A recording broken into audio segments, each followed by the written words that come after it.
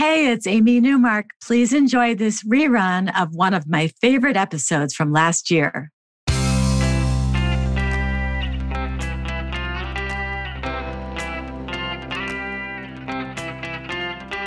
Changing your life one story at a time. This is the Chicken Soup for the Soul podcast with Editor-in-Chief Amy Newmark.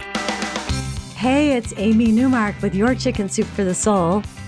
And today I'm sharing two stories from Chicken Soup for the Soul, Kindness Matters, which has been a big bestseller for us. These stories are about role models of kindness, people who went out of their way to be kind and compassionate and helpful.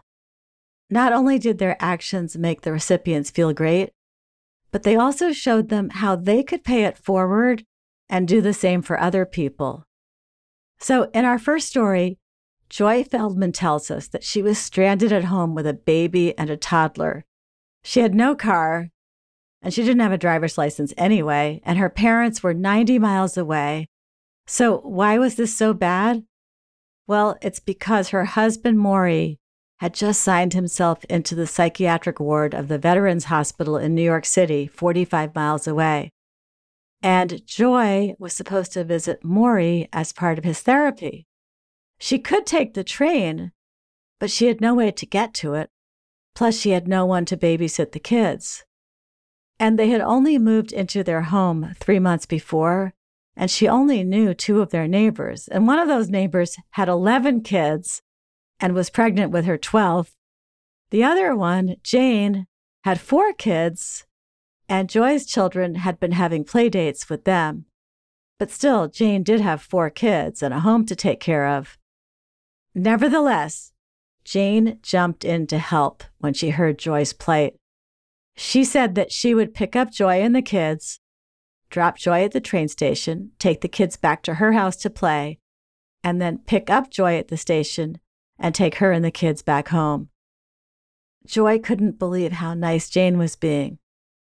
But she accepted her kind offer, and they decided to do this on Thursday each week so that Joy could help Maury with his therapy. As it turned out, her first visit with Maury was a nightmare.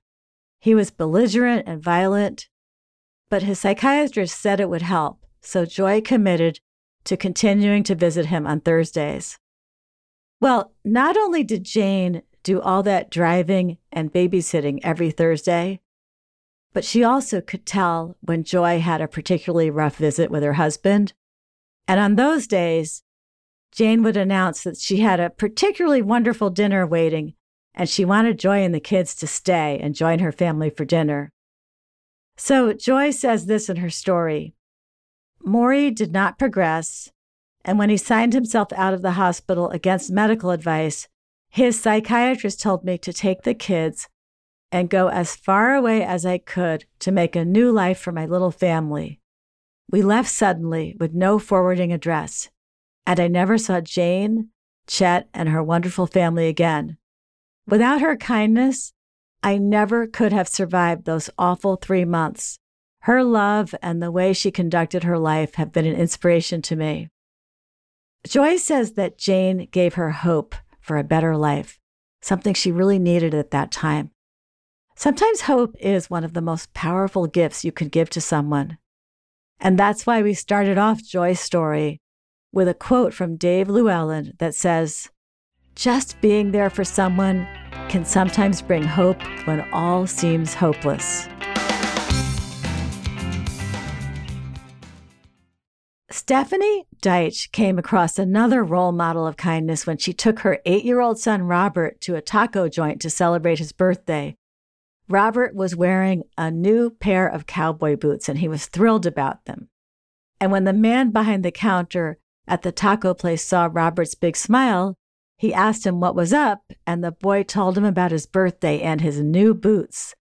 And then he told the man that he needed to smell the boots because the new leather smelled so good.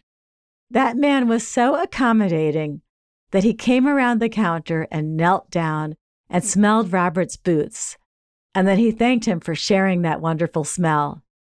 And the kindness continued from this man with a free soda for the birthday boy, which was a big treat for a boy who rarely was allowed to have soda, And then the nice man insisted on carrying their order to a table for them, and he was smiling the whole time. After the man walked away, Robert commented on how nice he was. And Stephanie watched the man at the counter, treating everyone that kindly, with a big smile for each customer. He carried everyone's meals to a table for them. And remember, this was a fast food place, so that was not what you would expect. At the end of their meal, the man came over and gave Robert a coupon for a free meal in the future. He told him happy birthday again, and once again admired those brand new cowboy boots. Stephanie says, "My mother's heart swelled with thanksgiving for this man who made my son feel marvelous." And she goes on to say that his example changed her for life. Now, whenever she encounters someone, she thinks about how that nice man would have acted, and she tries to treat them the same way. And so does her son, who is still talking about that nice man at the taco place, even though he is now 16 years old. I'm Amy Newmark. Thanks for listening to these stories from Chicken Soup for the Soul, Kindness Matters. You can go to our website, chickensoup.com, and click on the podcast button to read more about this book and all the topics it covers, and you'll find it wherever books are sold, including Walmart, Barnes & Noble, and Amazon. If you have your own story to tell, head over to chickensoup.com and click on Submit Your Story. You'll see what topics we're working on, and you'll read about how you can craft a great Chicken Soup for the Soul story and join our family of writers. We're always looking for new storytellers, and between a third and half of the stories in each of our new books come from people we've never published before.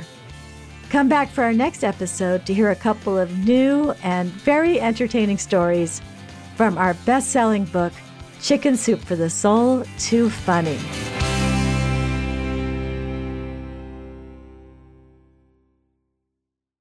Waiting on a tax return? Hopefully it ends up in your hands. Fraudulent tax returns due to identity theft increased by 30% in 2023. If you're in a bind this tax season, LifeLock can help. Our U.S.-based restoration specialists are experts dedicated to helping solve your identity theft issues. And all LifeLock plans are backed by the $1 Million Protection Package. So we'll reimburse you up to the limits of your plan if you lose money due to identity theft. Help protect your information this tax season with LifeLock. Save up to 25% your first year at LifeLock.com/aware.